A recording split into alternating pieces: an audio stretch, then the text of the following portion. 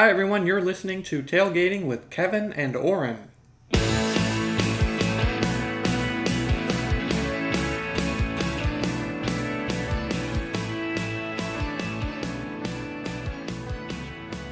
Alright, welcome back to another edition of Tailgating with Kevin and Orrin.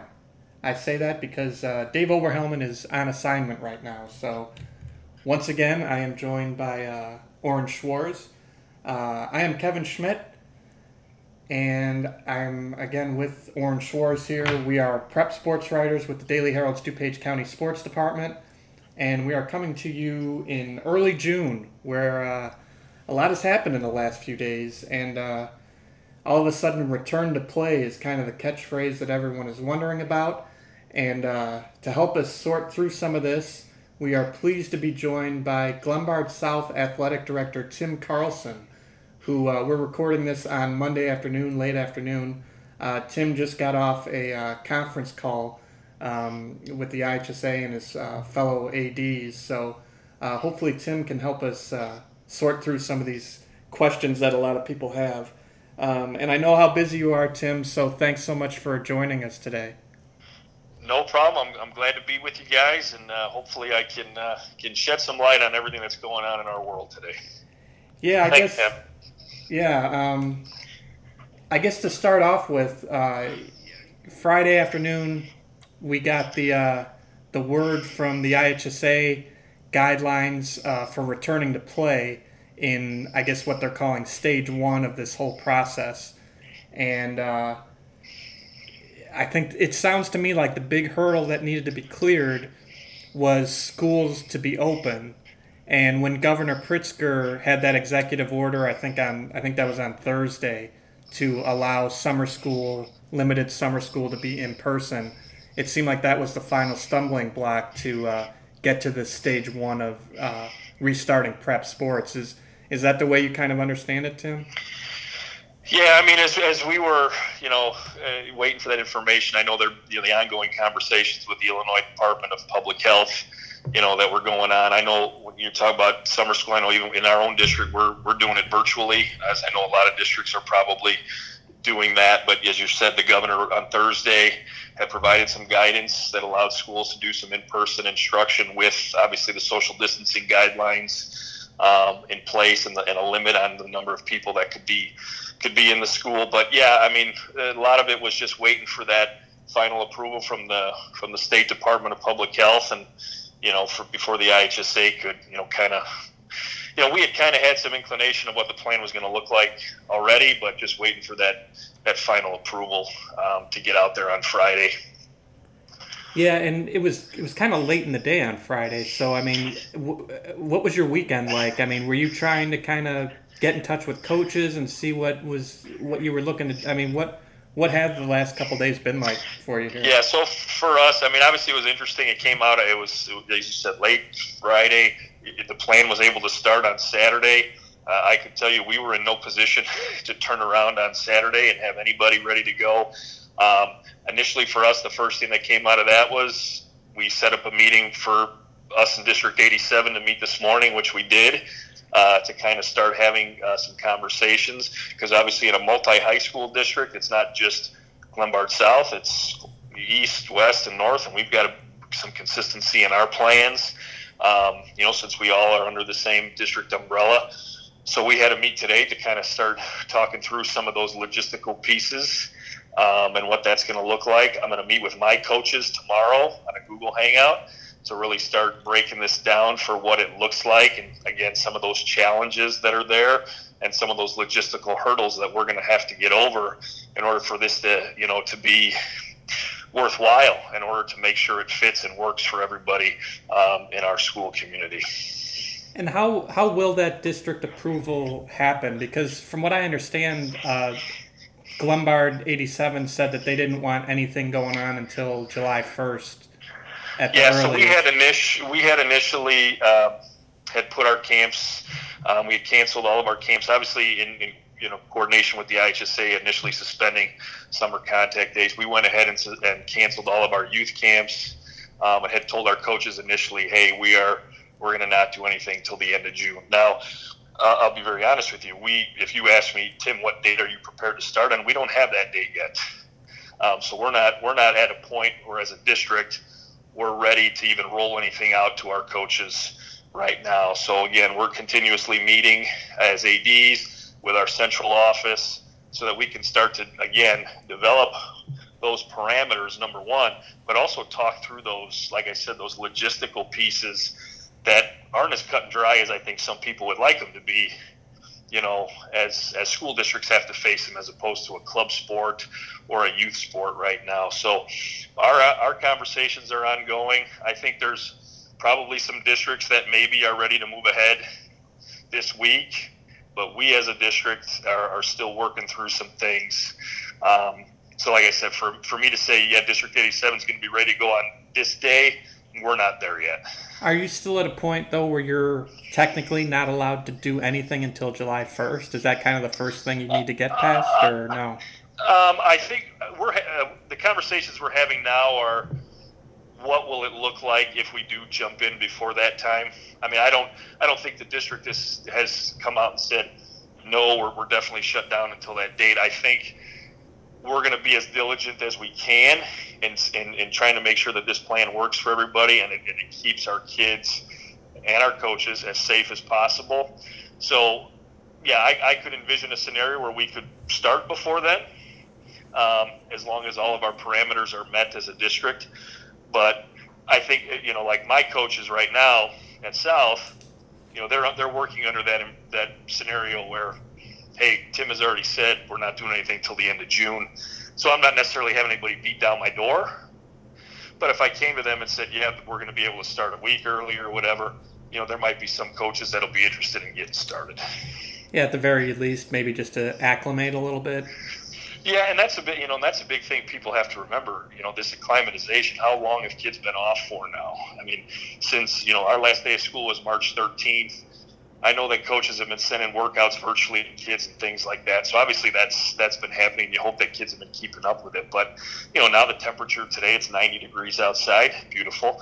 But you're going to start getting kids to start coming outside and doing workouts and things like that. It's going to take some time to ease them back into that level of conditioning that they were accustomed to prior to the pandemic starting. And I'll be very honest, the guidelines for the IHSA state that outdoors encouraged, but you are allowed indoors. District 87, our discussions right now are solely centered on outdoor. Right. Yeah, and I don't know anyone. We're not going to let anybody in the building. Yeah, I don't think anyone is going to do that. But if it's anything like me, it's been a lot of Netflix and Twinkies. So I think the acclimating is going to be kind of a shock to the system for a lot of kids. Yeah, and that's a big piece of it because, again, with the temperatures as they are, you got to start slow to give these kids a chance to build up their endurance, their stamina, and remember too, even as your outdoor facilities are open, there's going to be no access to bathrooms, there's going to be no access to water, so they've got to bring their own. So you have to be conscious of those things as they're participating. Student A brings a 12-ounce water bottle. Well, within 20 minutes, he's drank it all because his body's not accustomed to the activity. Well, what do you do now? If he doesn't have any more, and as a school, if you're not providing it in terms of plastic bottles or whatever it might be, well, what do you do with that student now? Because he or she now is out of water. We don't want to run that risk of getting that student dehydrated and we'll have trainers, whenever that day comes, there'll be trainers on site. But yeah, I mean, there's a lot of, like I said, some of those hurdles that we've really got to work through to get kids to a point where they can do it successfully without the potential for, any long-term damage. Yeah. Orrin, you want to jump in here? Yeah. Am I right that your facilities are still closed? So kids can't even go on the tennis courts or the football field or whatever and use them themselves? We actually, in District 87, just opened them towards the end of last week. So the tennis courts are open. The tracks should be open. I know at South we've always kind of had them locked, but technically facilities have become open from that standpoint that the public can begin to use them as Phase 3 in the reopening has allowed for tennis to be played and things like that. So you had this virtual meeting with the IHSA and a bunch of ADs. Did anything come from that, or was it basically just kind of reiterating what was announced on Friday? Yeah, I think the biggest piece in all of it, and I think anybody who was on there would agree that the IHSA is telling us that these are guidelines, and at the end of the day, it's up to local school district control. So again, that might look different in one school district versus another. So while the IHSA has these parameters in place, how it's implemented and how it's going to look from one school district to another can be, I don't want to say totally different, but it could be, a lot different in how they execute it, just because, again, at the end of the day, it's strictly going to come down to the school districts making those decisions for their own school district. So it wasn't like, this is do this, do that. It was, at the end of the day, you and your school district have to do what's best for your kids. Yeah, and I guess the one question I have is, I've got a lot of questions, but one I have is it? Are you hearing any coaches say that it might not be worth coming back just for this conditioning? Because from what I understand, they're not allowed to do any sport-specific drills or anything. Correct. No sport-specific drills. Yep. And that's something the IHSA isn't flexible on, right? That's not something that's up to the school districts. Yeah, I would imagine that's going to be something that might be in the stage 2 plan as we, if we move into that. But for right now, yeah, it's non-sport specific. The only equipment you can use would be like, if you're going to do speed ladders or cones, anything that's going to help with that conditioning. As it relates to the first part of your question, when you talked about our coaches going to find value in this, I've had some conversation with some of my coaches in my building, and if you're a winter coach, and I've had a conversation with one of my winter coaches, and the comment there was, well, if it's not skill-based, and a lot of my kids play a fall sport, because the plan does say kids should be encouraged to do this with their fall sport. Right. And again, that helps with some of the cross-contaminating of groups too. Right. But this particular coach in my building said, if I'm not working on skill-specific stuff, most of my kids can get the conditioning from their fall sport, because a lot of our kids are crossover athletes in a school our size. So yeah, there are some coaches that are questioning the value of the conditioning, especially, like I said, if they're not a fall sport and they're not the next sport coming up in the season. And I've had some of my fall coaches who, like for instance, golf. My golf coach is going to run a virtual golf camp. Well, he wouldn't have conditioned with the kids anyway, so he's going to continue with his virtual golf camp. Kids are going to, when they're out on the course, they're going to, send video to him through an app. He's going to break down their swings, analyze it.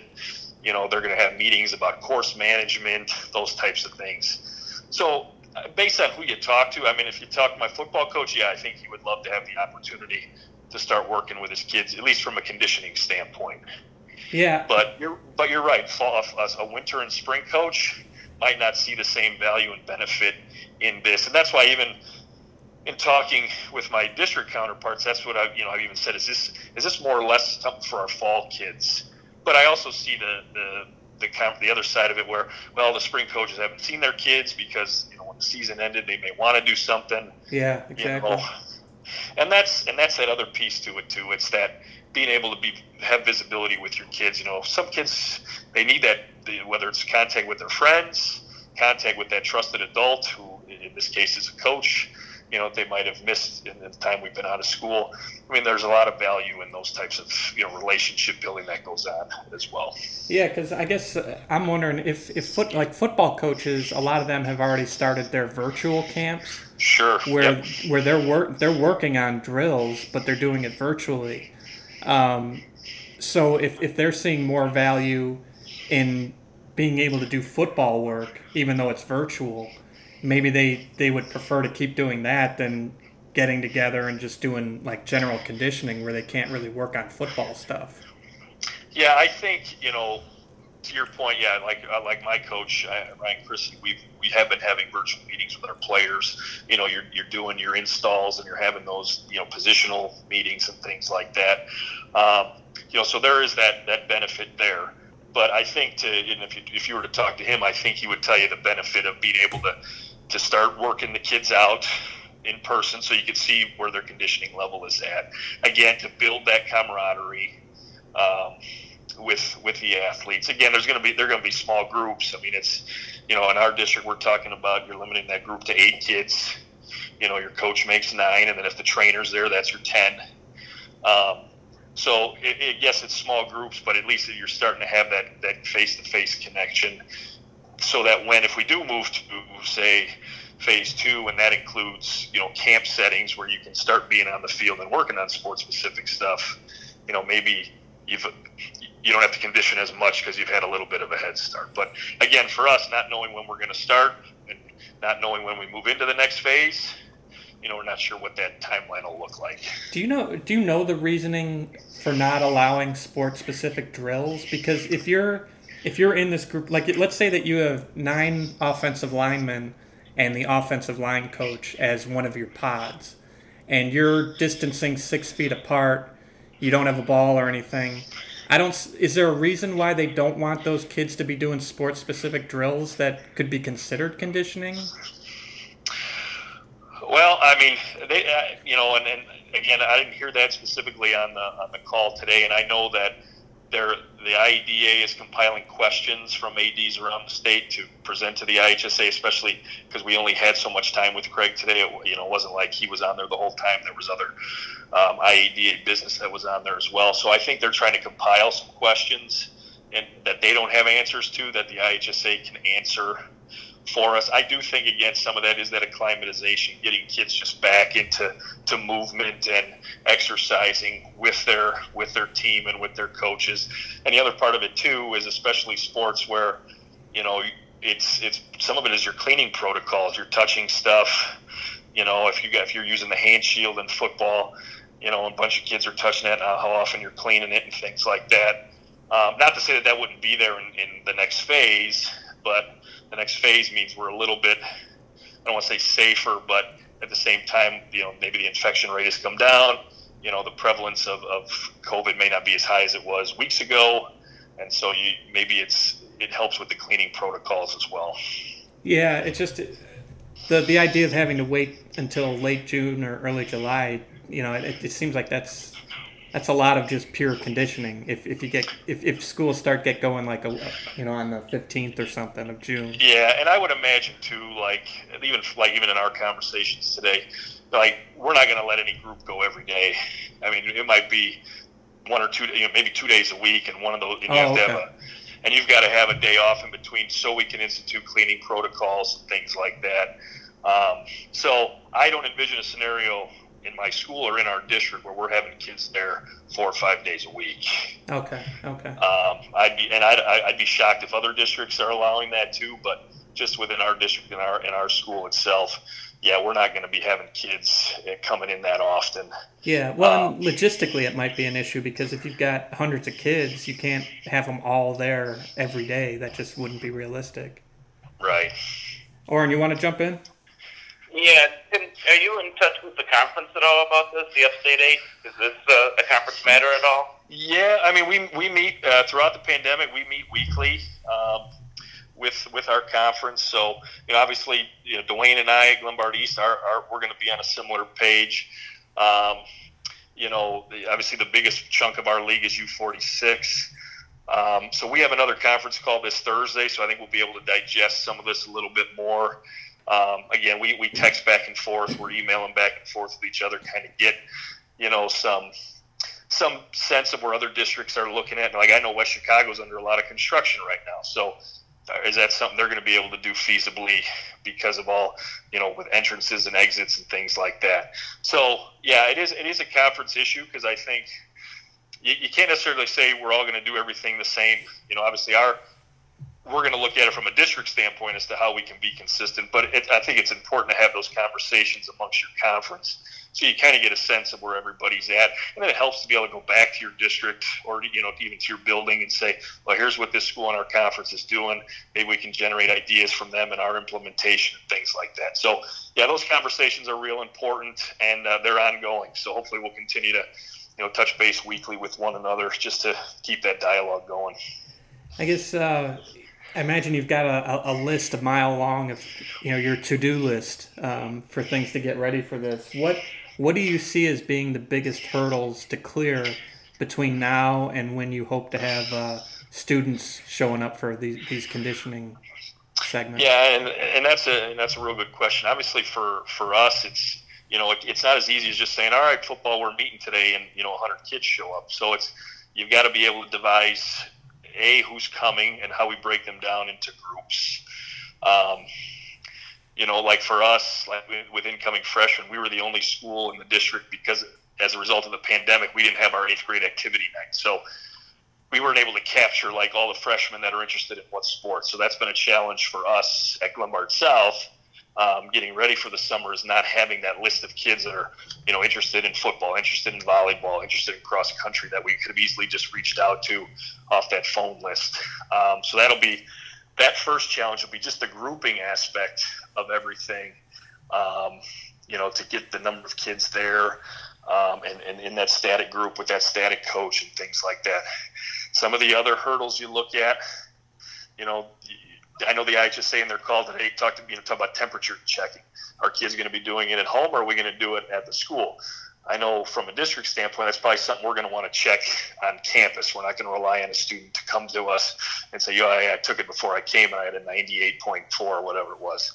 So do we have enough supplies? That's a concern too. Yeah, I imagine there's been a run on thermometers. Yeah, you walk into any pharmacy now, tell me where you find a thermometer since we've been in the pandemic. Yeah. So I was on the phone with my trainers today. I'll be very honest. In our athletic training room, we have one contactless thermometer. So again, my school's half the size of the other ones in the district, but that'll present a challenge for me in terms of taking temperatures of whatever kids are on campus on those specific days. And the coaches also have to be responsible. They have to do that assessment with the kids. Every kid you have to do a symptom check when they get there. Have you had this? Do you feel this? Do you feel this? So that's going to take some time when they get on campus. So those logistical pieces of timing, you talked about where you enter, where you exit. Do you stagger the group times? And then working out with, like in our buildings, we have, I'm the assistant principal for athletics, but we have the assistant principal for operations. So that person's in charge of the physical plant, the building. So we've got to sit down with that person and devise what those cleaning protocols look like. How often are we going to disinfect? What areas are we going to touch upon? So on and so forth. So those pieces, I think, are the ones that jump out initially. I'll be very honest, too. It's all voluntary, but in District 87, with the exception of Glenbard South, kids could get transportation to summer camps. Well, under this scenario, I don't imagine we're going to be offering transportation to those kids like we've done in the past. Right. So there's that hurdle for kids. And again, South was the only one that didn't offer it, just because our kids are kind of clustered, and as Orrin knows, our radius is a little smaller than the other 3 buildings. But that presents a challenge for kids getting them there. And again, it's voluntary, obviously, but if you can get kids there, you want them there. But you have to look at that, the access to these programs for all of our kids, making sure they have accessibility to get there if they can, so we can provide for as many of our students as we possibly can. Yeah, and especially at a time when, this is the only time you are kind of discouraging carpooling, I would imagine. Yeah. Unless they're in the same pod or whatever. Yeah, and kids are riding their bikes and things like that. But, I'm sure you guys have seen it out in your own communities. How often you see a lot of kids are congregating with one another. So, you do have those challenges already before they even get to campus. They've already been kind of not social distancing. So then, that presents that inherent challenge of when they get there. Well, they're like, I've been hanging out with my friends all this time. No, we got to stay 6 feet apart. We got to, my son, his travel baseball team, they've started practicing. You have that challenge of kids that, hey, keep your space, keep your distance, and some of them look at you like, we've been hanging out for weeks with these kids, but those are the rules. Well, and I think that's the biggest disconnect right now is you've got baseball tournaments going on in Wisconsin right now. They're going to be going on in Indiana soon. Every day I see kids tweeting out workouts, whether it be with quarterback coaches or whatever, and they're with a bunch of kids throwing a football around. All the activities going on right now. It's just when you get into the realm of the IHSA, it just changes drastically. Yeah, and I think part of it too.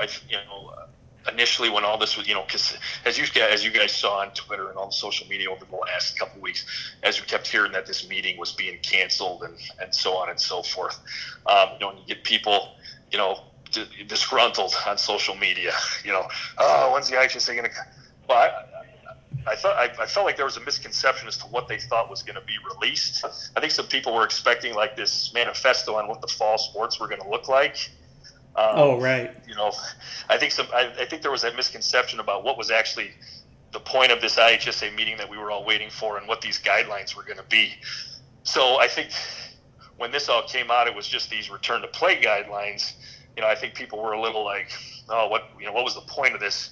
We were expecting them to tell us what the fall was going to look like. Yeah. And to your point, we don't know what the next couple of weeks are going to look like, or the next month. We hope to keep progressing through the next phase so that we can keep moving forward positively.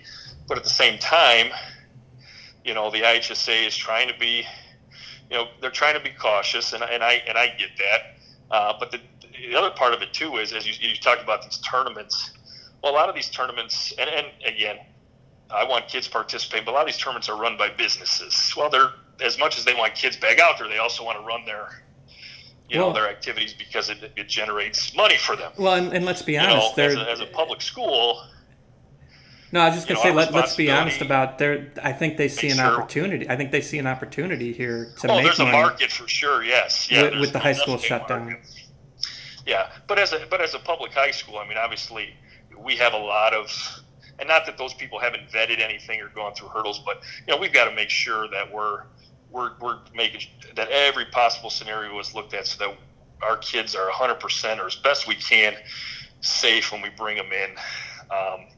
We want because at the end of the day, we're an educational based business and our kids are our priority. So we want to make sure we've got everything vetted out so that we're putting our kids in the best situation, whether that's in the classroom or whether that's in their extracurricular activities. We want to make sure that we're doing everything we can to keep it safe for them and let them and have a sense of comfort about it. Because to be honest, there's going to be some parents that are still going to be, we're not ready for that. Right. No, I agree. We've got to be empathetic to that too. Because as much as we see out there that everybody's raring to go, there is that group of the population that's a little apprehensive still, and we've got to be sensitive to that and those families as well, by not putting pressure on kids to make sure they're there, right. To let families work through this on their own time and in their own comfortability, so that whenever they're ready, we're ready to have them. Right, Orrin, you want to jump in? Yeah, it sounds like you're ready to accept something of a competitive disadvantage to these private clubs in order to ensure the safety of the kids. Is that accurate? Well, obviously, outside of the school setting, we want our kids involved. That's how they improve when they're outside of there. But to the point, it's a lot of these, when these guidelines have come out, these tournaments and stuff, they had those mechanisms in place already to get started should these guidelines be lifted. We're, as a school, this is the first time we're dealing with something like this. So obviously it's new from that standpoint. So we're trying to make sure we've got all of our bases covered. And again, because right now it's not skill based. If we're a couple weeks behind in conditioning, I think we can make that up when that opportunity gets there, whether that's in the next phase or when the season starts in August. But, I certainly don't want to deter kids from being involved right now. Like I said, my own kids are playing, and I'm out there helping and watching. So I think it's important for kids to be out there. And if there is those outlets for them, I think it's good. But again, as a school, we first time dealing, we really want to make sure that we're being as cautious and as ready as we can be, so that when they are ready to go full steam, people are 100% confident in what we're doing. I still have a bunch of questions here. We're running short on time, but I want to try to get through some of these. In the National Federation guidelines, I see a lot of references to the allowance of modified practices. Do you know what that means exactly? Yeah, I have not heard how they're categorizing that. In terms of what those modifications would be.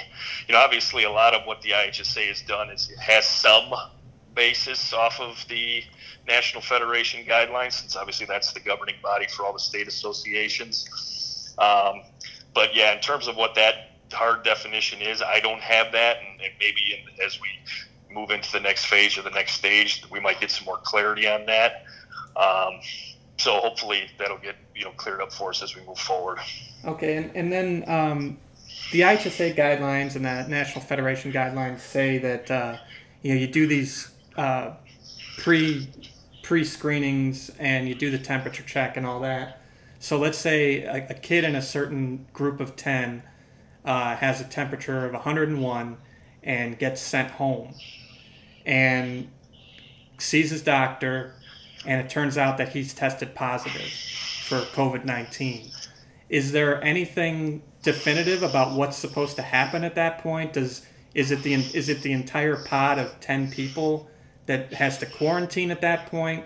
Does the whole schools have to shut down from this conditioning? I mean, has there been any kind of guidance, or is it up to you guys to kind of decide? Yeah, I think that's probably going to be decided like a lot of what the guidance has been at that local level.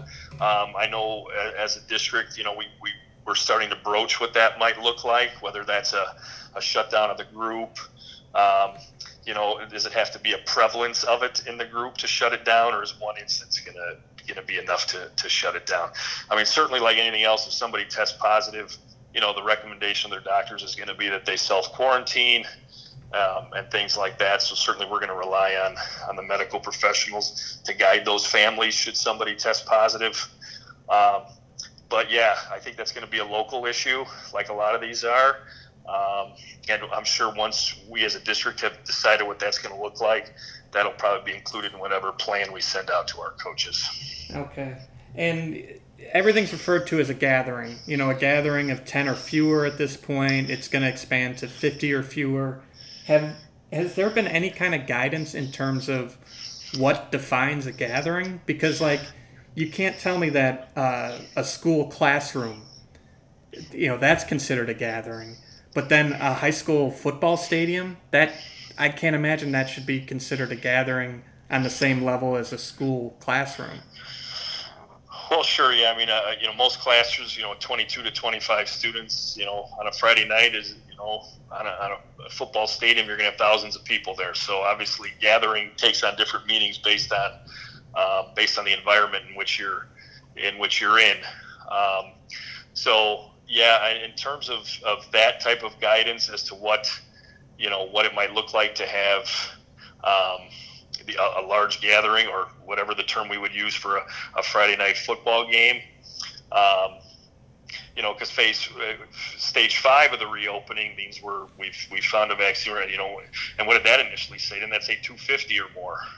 Yeah, right. So even that's not going to quantify a football stadium on a Friday night. So you may see some situations where there's going to be modifications to what an attendance at an event might look like because of these guidelines. So I think, again, that may not necessarily be local in that sense, but hopefully the state and the ISB and the IHSA will give some guidance as to how we move forward with fan participation and attendance once we move into those phases that allow competitions. Yeah, because I mean, you could say like a gymnasium, that's a gathering. Yeah. But do you, like a cross country course, is that considered a gathering? I don't know. I mean, it seems like that's kind of an important issue if we're going to get to any kind of fall sports here, kind of defining what a gathering is going to mean. Yeah, and certainly in the fall, I mean, each sport kind of has a unique, social distancing in golf means something different than it does in cross country. And right now, I mean, golf is allowed in foursomes on a golf course. So is golf going to be ready to go on the first day? I mean, those are all things the IHSA will have to figure out. And then again, schools districts will have to figure out if they're in school at that time, or if they're not in school, what, if any, participation will take place as a result of some of these guidelines. Do you see a pathway to football in the fall at this point? I think obviously that's a hard one because obviously the level of contact that goes on in a sport. And I'm a football parent. My son's going to be a freshman at Glenbard North. He's a football player. So as a parent, certainly I want to see the opportunity for him to be able to play and participate in a sport that he enjoys. And I hear this question from him all the time: Dad, do you think we're going to have a season? Dad, do you think we're going to have a season? Obviously the more we move into these next coming phases, if we do it in a way that's consistent with the state's reopening plan, and it does provide a level of hope for everybody. And you have to think about it too. And I go back to an assistant principal I worked with earlier in my career at Glenbard South. Football isn't just the football players. Think about a sport like football, what it does in terms of the band is out there, the cheerleaders. Think about the percentage of your student body that's involved in a sport like football. So it does, if you're not able to play it, it does have an impact on the larger community because it impacts the participation of a lot of kids in a lot of different activities on a Friday night. So I'm hopeful. I'm trying to stay optimistic. I'd love for everything to go off as scheduled, but we also have to be understanding that there are some inherent challenges for a sport like football because of the level of contact. But hopefully we'll continue to have positive discussions as what that might look like. And on August 10th, hopefully we're at a place where we could go, but we also have to be ready in the event we're not. Are we kind of past the point where we can possibly flip football to the spring? Or is that kind of a non-starter? Has that even? Well, I think in the next couple of weeks, the IHSA is going to send a survey to schools with some scenarios. They haven't told us what those scenarios will be, but I think that survey will kind of ask some of these questions like you're asking about what if we flipped, or what if we did this, what if we did that. So that'll be interesting to see how that is, how that's designed and what the feedback comes as a result of. I think my biggest fear or concern with a flipping of seasons is, let's say we're not ready to have fall sports. Now you're saying to spring sports, you've just lost 2 consecutive seasons. Right. And I would, as an AD, I would be really hard pressed to support that, knowing what that could possibly mean to those kids and those coaches and those families that are involved in those sports, to lose 2 consecutive seasons of that. That would be a tough pill to swallow. Yeah. And I don't think the IHSA would tell you it's off the table, but I would think that would be the difficult part right there, is if we're not able to go, to have those kids lose 2 seasons in a row, I just don't think would be fair. No, and that's what I talked to a lot of baseball coaches, and they kind of feel the same way. If there was a guarantee that they would play in the fall, fine, but this is a time when the last thing you can do is offer guarantees. Yeah, no doubt. We all wish we had that, that magic wand or that crystal ball that could tell us what the next, couple of months are going to look like, and know that we were going to be, in a position where we could answer definitively whether we could start on August 10th or not. And, that's the tough part, is we don't know. And, sometimes, when we're not in control of things, it does make it difficult for us, because we're used to having some measure of control over our schedules and how we work and things like that. And to not really have that ability now, it causes some consternation and some difficulties, because it's something we got to get used to. Yeah, and it just logistically, it's not just flipping football to the spring. You would have to probably flip track and cross country. You'd obviously have to move baseball to the fall, and it seems like there's a lot. I think Ohio had something that they were batting around. I saw it maybe about a month or 2 ago. It had some, like you said, baseball got moved into the fall. I think track and cross country might have switched. There were a couple other things, and I don't even know if they mentioned all the sports that are even, offered. But you have to look at, some sports, if you don't move all of them, then some kids are, they're choosing between things they've been doing, throughout their careers. Some fall, some were spring, and they were doing 2 different sports. Now maybe those sports didn't flip, and now they're forced to make a decision. So that's one of those things that's, I know I'm sure it's something they're thinking about at the IHSA level, but again, it's one of those that it's hard to imagine that being the best scenario right now as you look at it. Right. Orrin, I feel like I've been dominating here. You want to jump in? That's okay, Kevin, because you've been taking the lead for our Daily Herald coverage all along, so this is right up your alley. But I guess I'm just wondering, Tim, there are any proactive measures that you can take to get ready for the fall, or are you just totally at the mercy of this virus and what public health officials say? Yeah, I mean, I think we're still preparing as though we're going to start on time. I think to not prepare us that way would be doing a disservice to your kids and coaches, because in the event everything does go as planned and we're ready to go, obviously we want to hit the ground running.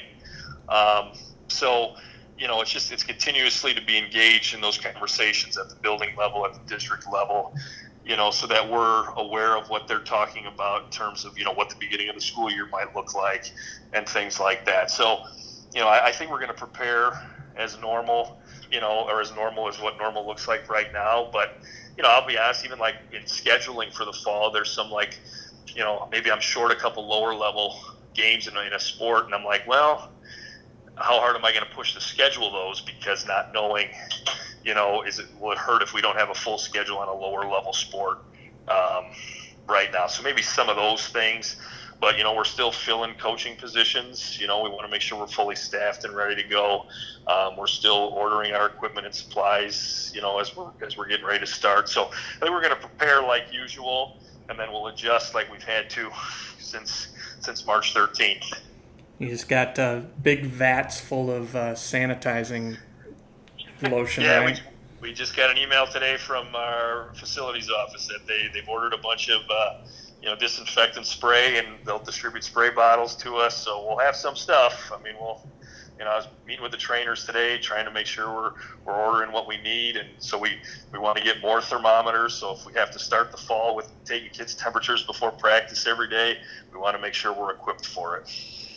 Yeah, it's just it's interesting. We've all been waiting for this announcement for so long, and now it's kind of like everyone wants to have this hope, but you don't want to have too much hope because you don't want to take a step back, and it's just such an uneasy time of wanting to get going, but then not wanting to do too much too fast.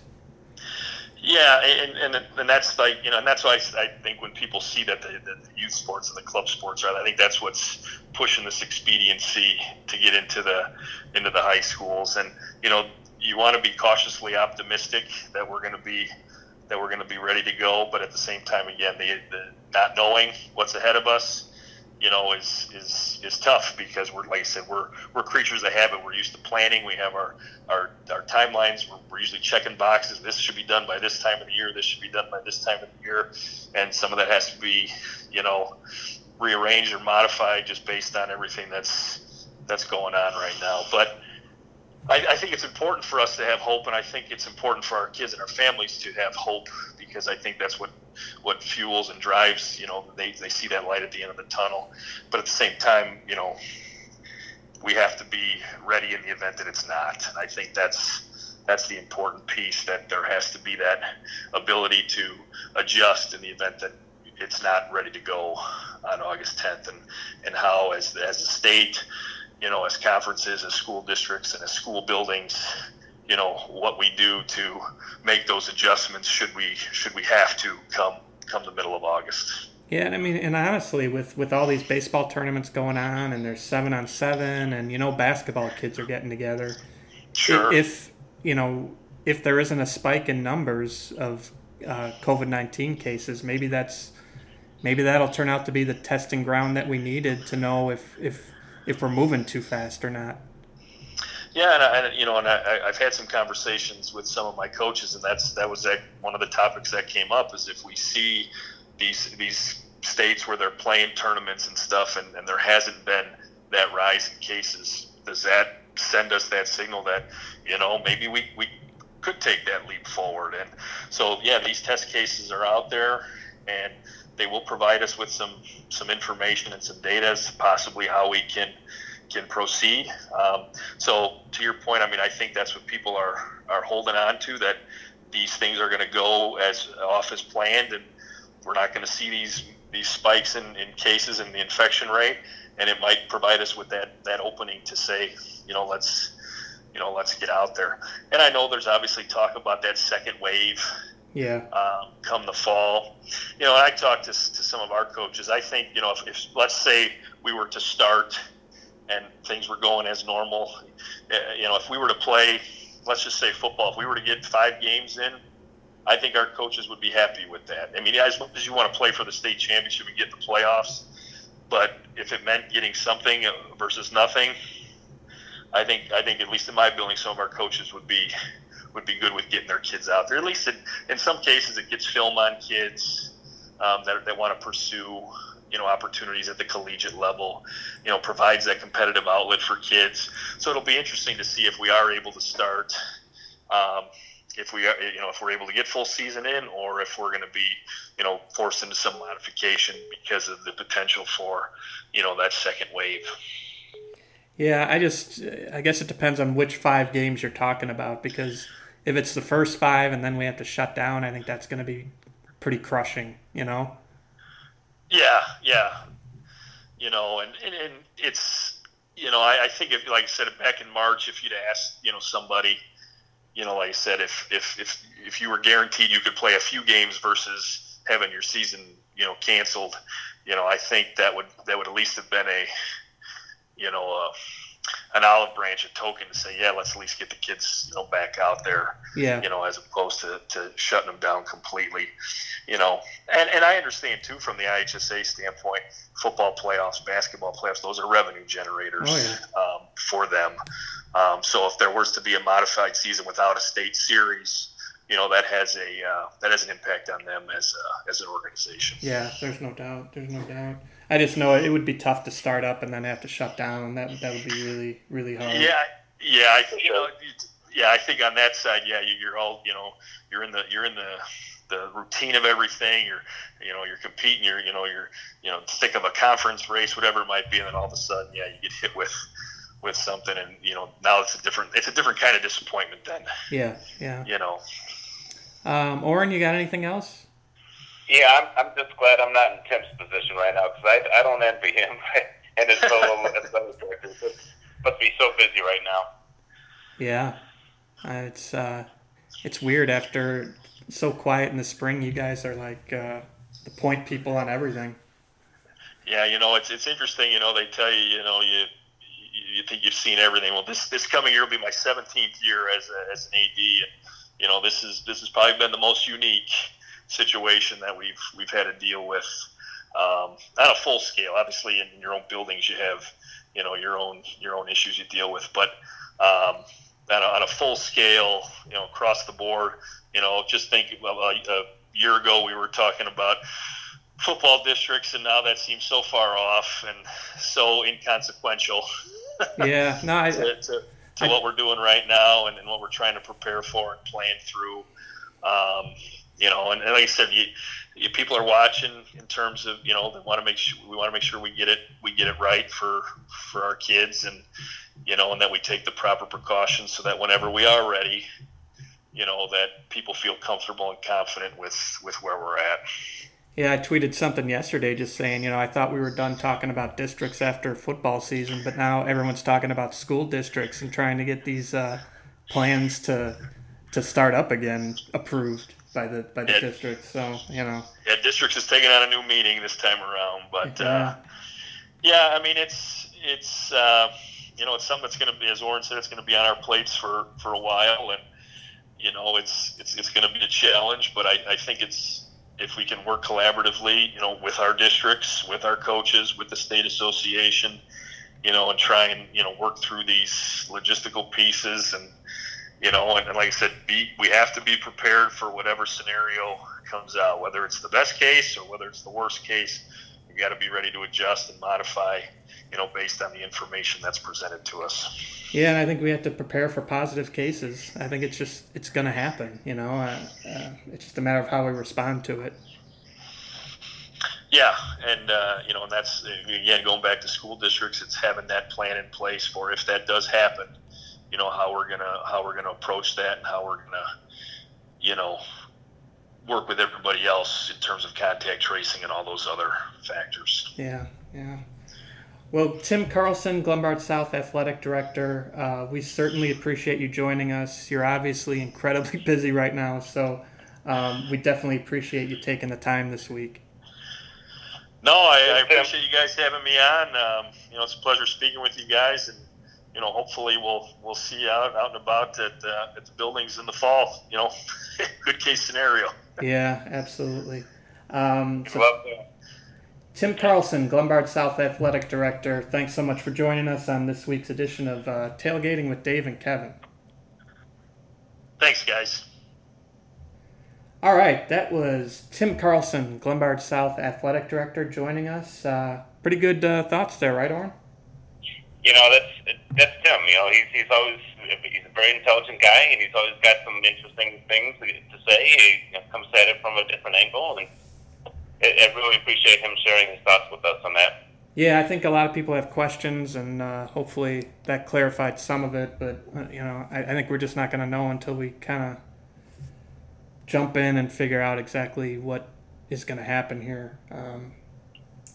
I think by the end of the week, schools are going to have a lot better idea of what next week is going to look like in terms of kids reporting and what's going to happen and stuff. I just know there's going to be an incredible run on thermometers.